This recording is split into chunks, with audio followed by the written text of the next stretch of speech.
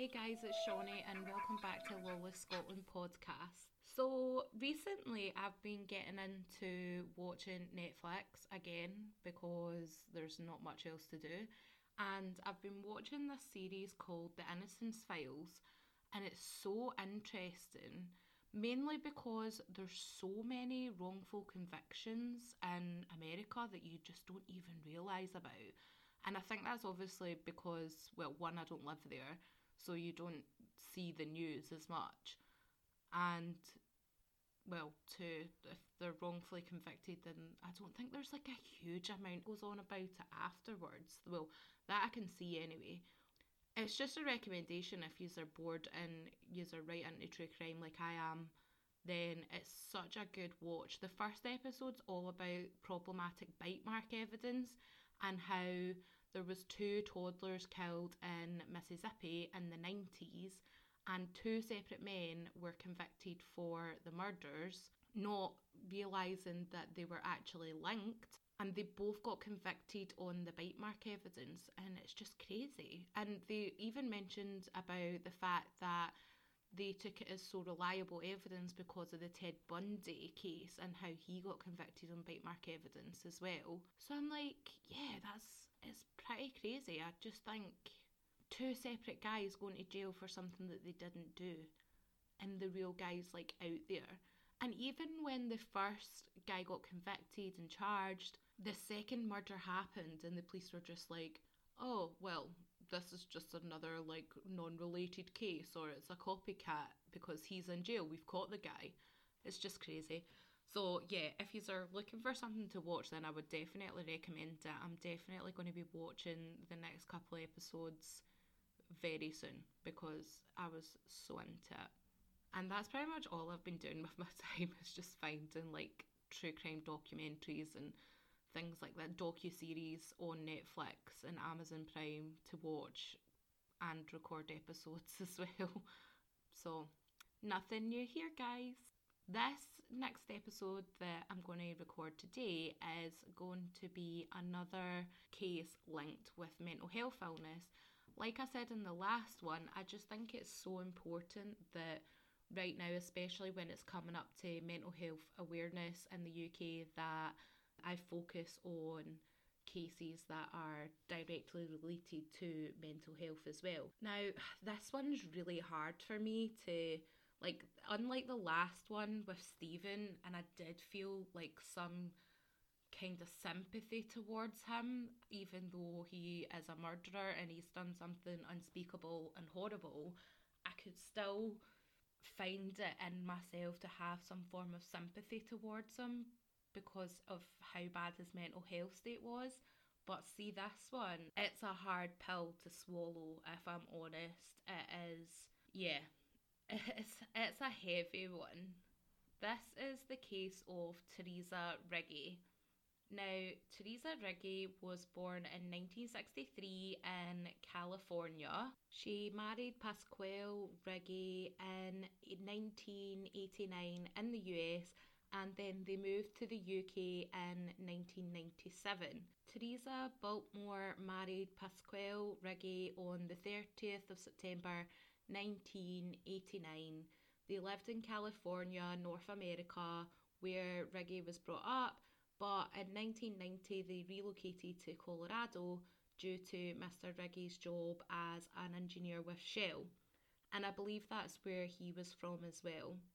In 1997 they moved again for Pasquale's job, and they moved to Lowestoft in England, where they lived for 8 years. It was said that they enjoyed a life of considerable material wealth and travel, and apart from a brief period working in a video business, Riggi did not work outside the home during their marriage. Before their marriage, she had hoped to become a professional violinist or singer, but an accident in her late teens had ended those plans, and I'm not actually sure what they were particularly, what happened to her when she was a teenager, but I know that much. So despite their relationship deteriorating, they did continue to live together, and Riggi embarked on IVF treatment because they couldn't conceive a child. On December 17, 2001, Reggie gave birth to Augustino, who was known as August, and Gianluca, who was known as Luke. They were non-identical twins and born as a result of the IVF treatment. After their births, Reggie was noted to be very possessive of the twins, would literally not accept any help or visits from people. She was notably very possessive over the twins. At the end of 2003, Reggie had previously frozen an embryo and she had it implanted, which resulted in the birth of Cecilia on August 9th, 2004. In June 2004, the family then moved to the Netherlands, again for Pasquale's job. They remained there until the end of July. They then returned to England as Reggie was dissatisfied with the level of Dutch antenatal care, apparently. Several more attempts at IVF were unsuccessful, which Reggie blamed on Pasquale because he had stressed and upset her, and this was according to the court reports. Fast forward to October-November time in 2006, where the pair split up. Pasquale moved to Aberdeen while Reggie stayed back in the Netherlands. In February 2007, Reggie and the children moved to Aberdeen so that Pasquale could have contact with the children, and in 2009 the relationship deteriorated even further, with Reggie attempting to stop Pasquale from seeing their children. When the children were allowed to visit Mr. Reggie in 2010, they were wearing locators and they each had mobile phones that were tuned into only dial Reggie's number so that she could know where they were at all times, and if they were having any problems with their father at all, they could literally just call her straight from this specially set up mobile. So, I mean, if we stop there for a second, that seems strange. I mean, I understand that some parents out there would be like, oh, I think that's a great idea, having a locator on your child if they ever went missing. I can understand that. But if they're going to their father's house for a visit, if you have a locator on them and they have a mobile phone that they've been told that if anything is going down at their dad's house, they have to phone her immediately and report back, basically. You kind of think that that's a breach of trust, like, in my opinion. And, well, like I said, it is completely my opinion. I don't have any children, so I can't comment on that. But if I did have kids, I definitely wouldn't be, like, firing locator tags on them. I just find that a bit overbearing, if I'm honest. The pair also disagreed on Reggie's decision to homeschool the children because Pasquale wanted them to attend the local school, make friends, integrate with the community, and Reggie was just thinking that that was a bad idea because of the dangers in the world, and it was quoted saying that the outside world was frightening, threatening, and an unsafe place. So therefore she didn't want her children to go to a normal school and have contact with normal children. So fast forward again to the 20th of July 2010, and this is where things get a little bit strange. So Reggie and the children were both reported missing by Pasquale Reggie.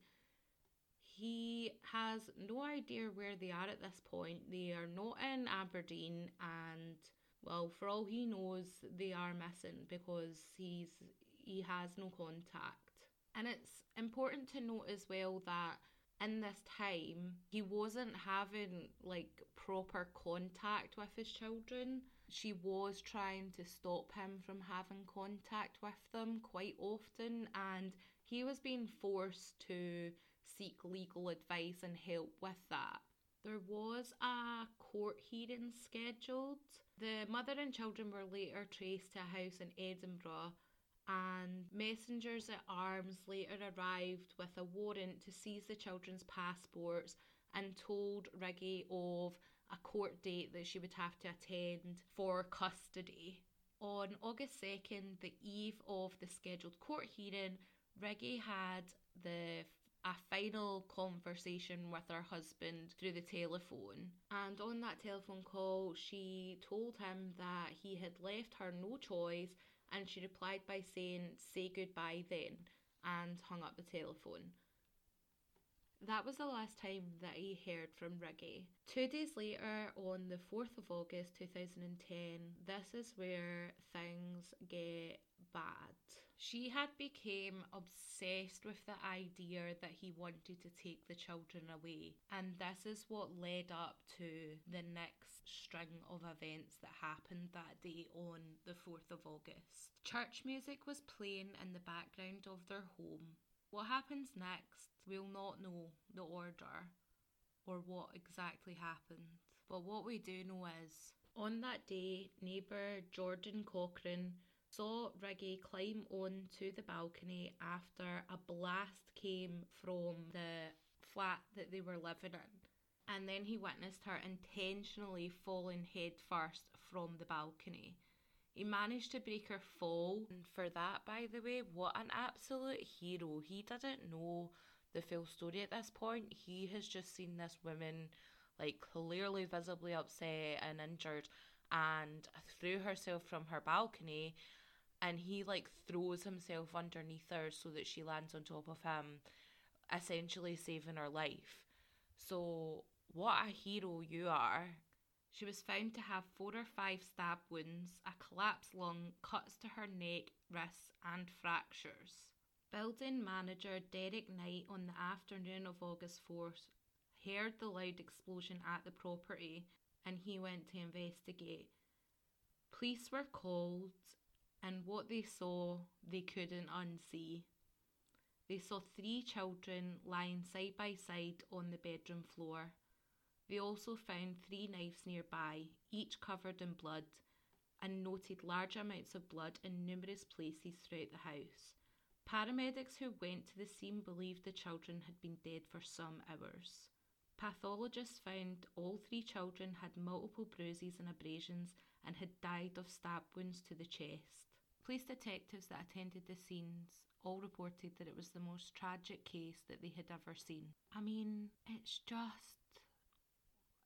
I don't even have any words, to be honest. She used 3 separate nights to kill all 3 of her children. It was reported that she stabbed each of them at least 8 times, while the church music was playing in the background. All 3 were then laid out in their bloodied clothing on the bedroom floor before she then attempted to kill herself by jumping headfirst off the 2nd floor balcony.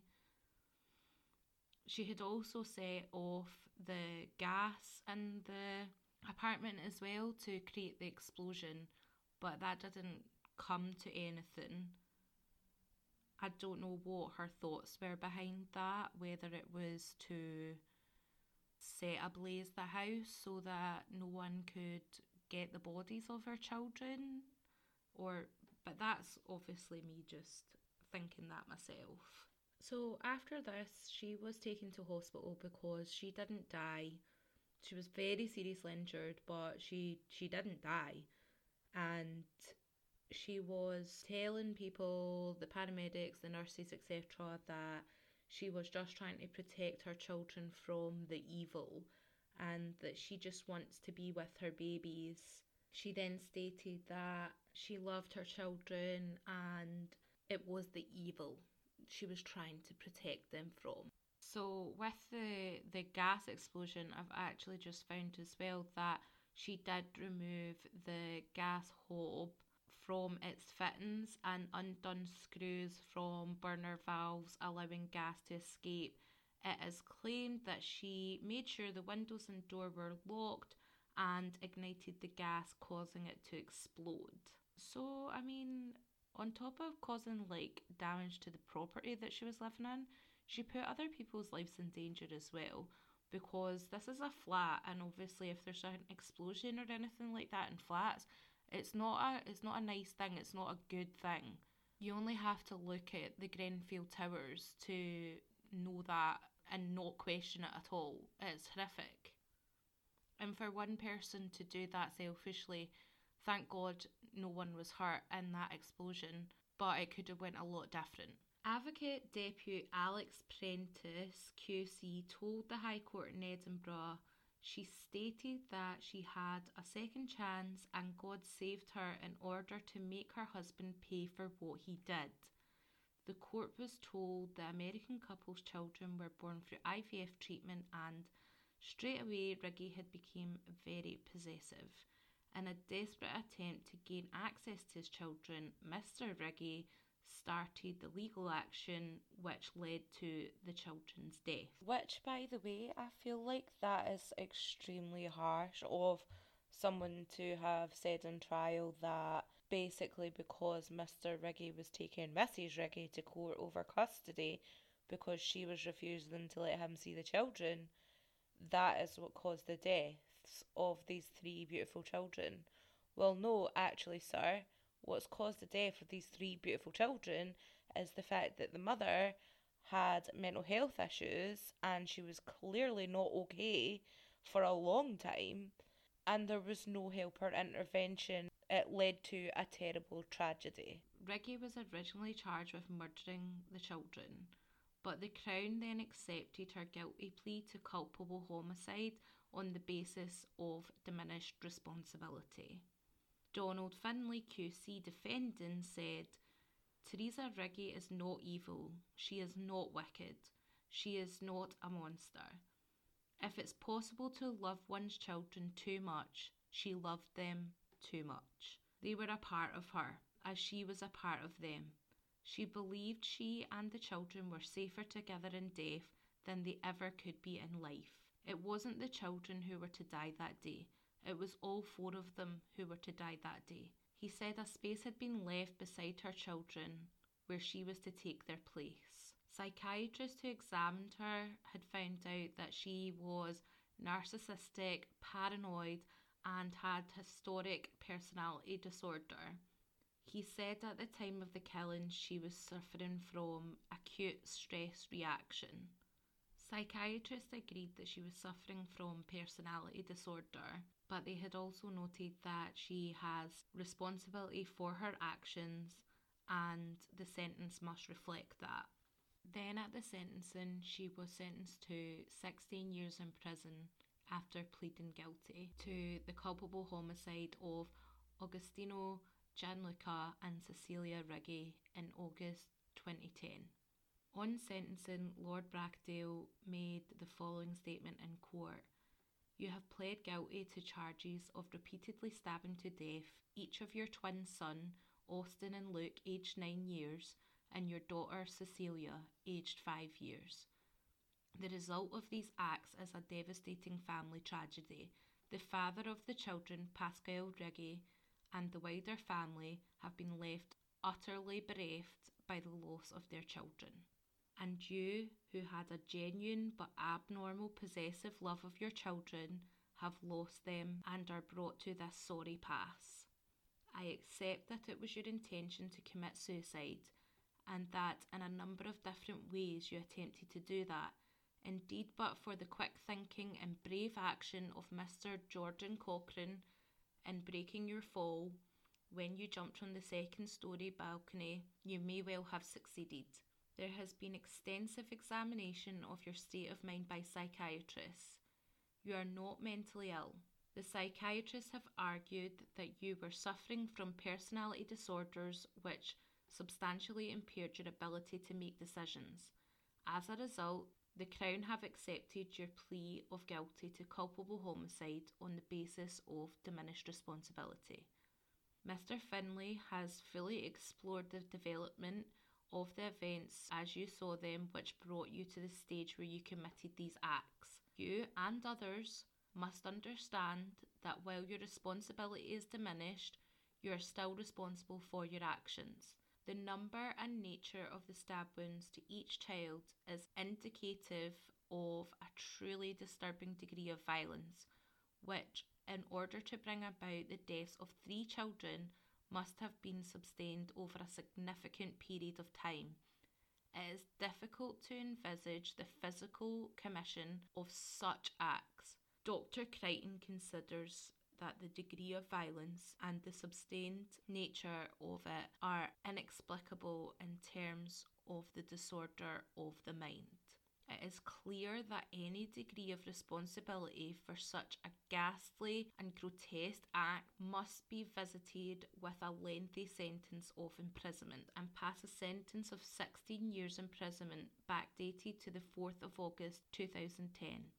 So that's a lot as a judge to deal with, I think, and to make that statement. And to be honest, I feel like it was a fair statement in the sense that he was completely taking into account her mental health state, but also 3 children died. The behaviours that led to this act were not good either. My heart breaks for the father in this situation. He has lost 3 beautiful children. And see, if you look at the pictures, which I'll put on Instagram as well, I mean, just a typical happy looking family, 3 beautiful children, and it's just horrendous that this happened to them. It really is. He said, "I will never forget Austin, Luke and Cecilia. They left everlasting impressions on me. I think about them at least 100 times each day. They're in my thoughts when I wake in the morning and before I go to sleep at night. They were such wonderful, energetic, bright and happy children. Those of us that had the pleasure of knowing Cecilia, Luke and Austin looked forward to watching them grow while they independently navigate through their unique life's journeys. We are so thankful for the opportunity we had to know and love them and the memories that we made together, allowing us to cherish them so dearly now. The horrific manner in which my children died will leave an inevitable mark on the rest of my life. As a father, my natural instinct were geared towards safeguarding my children from the dangers of this world. It pains me to the core that I am unable to protect them from the selfish, brutal and murderous act that ended their lives so unfairly.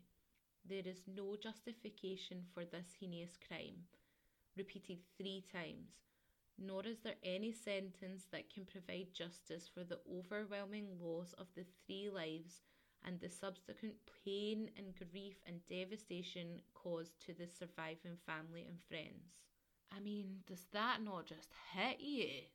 Does that not just hit you? I swear, when I read that the first time, I had goosebumps, honestly. Riggy was held at Cortonvale Prison near Stirling, but after a string of alleged attacks from other inmates in 2001, she was then moved to Rampton Secure Hospital in Nottinghamshire. It was reported that Riggy was disfigured for life by a fellow inmate while being held in Cortonvale Women's Prison, and that's the reason why she had to move to a secure psychiatric unit. I mean, I feel like if you kill your children, then you go to jail. It's inevitable that the other women in that jail will pick you out from the crowd or pick on you. If you understand, like, you've done the most unspeakable thing. Out of all crimes, the worst crime is crime done to children. And that's just a fact of life. That's not even just my opinion. Everyone listening to this right now will have the exact same feeling as me. If a crime happens to a child, it is 100 times worse. So anyone in that jail that heard her story and heard about her stabbing each of her children 8 times each to keep them away from her husband, and that's just the small version of it that they will probably have heard, not even all the details, then you know that you're going to get picked on no matter what jail you go to. That's just the rules.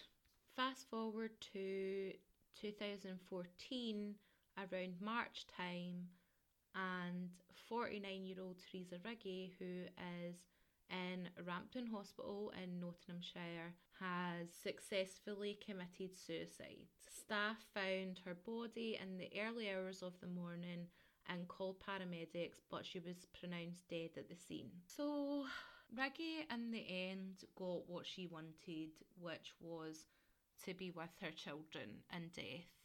And to be honest, I understand that she had mental health issues and things like that, but I just think that was not fair. That's not just. She's committed this horrible crime and she was sentenced to 16 years in prison as her punishment. She shouldn't be able to get rid of that punishment and have the release that she wants of death, because that's what she wants. She believes in God, she believes in heaven, she believes that she will be with her children. She believes that she will go with her children because she was acting on the children's behalf when she murdered them. So in her head, she's not going to hell or wherever. She's going to be with her children. It's like, I just feel sorry for the father so much more.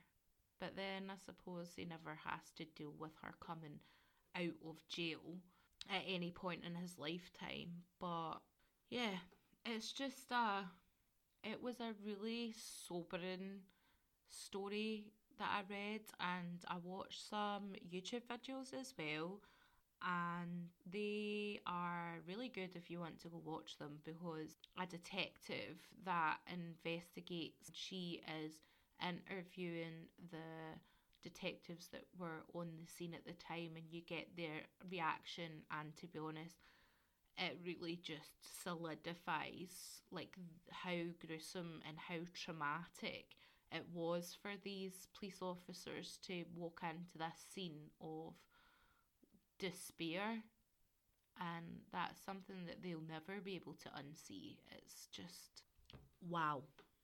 That's all I can say. Wow. So again, she was diagnosed with personality disorder.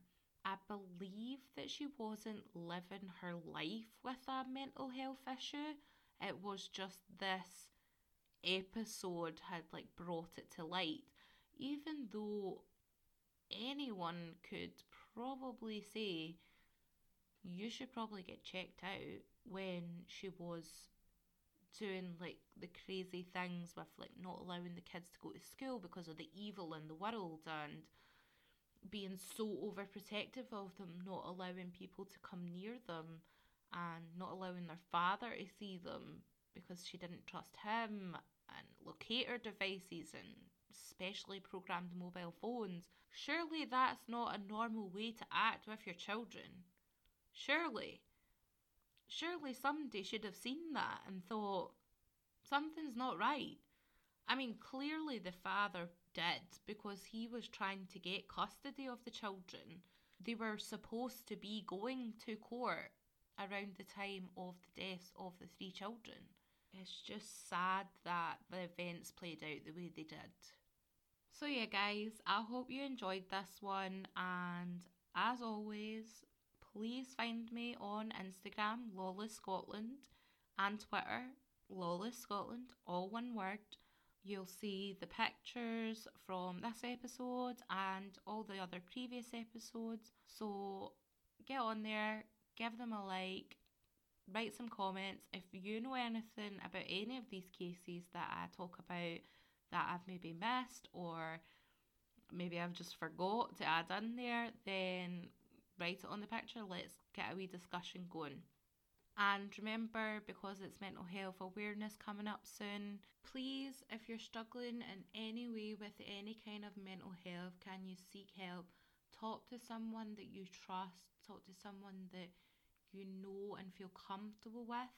If you don't have that support, then please reach out to all the charities that are available online, such as the NHS website in the UK. They have so many advice and helplines that you can go to.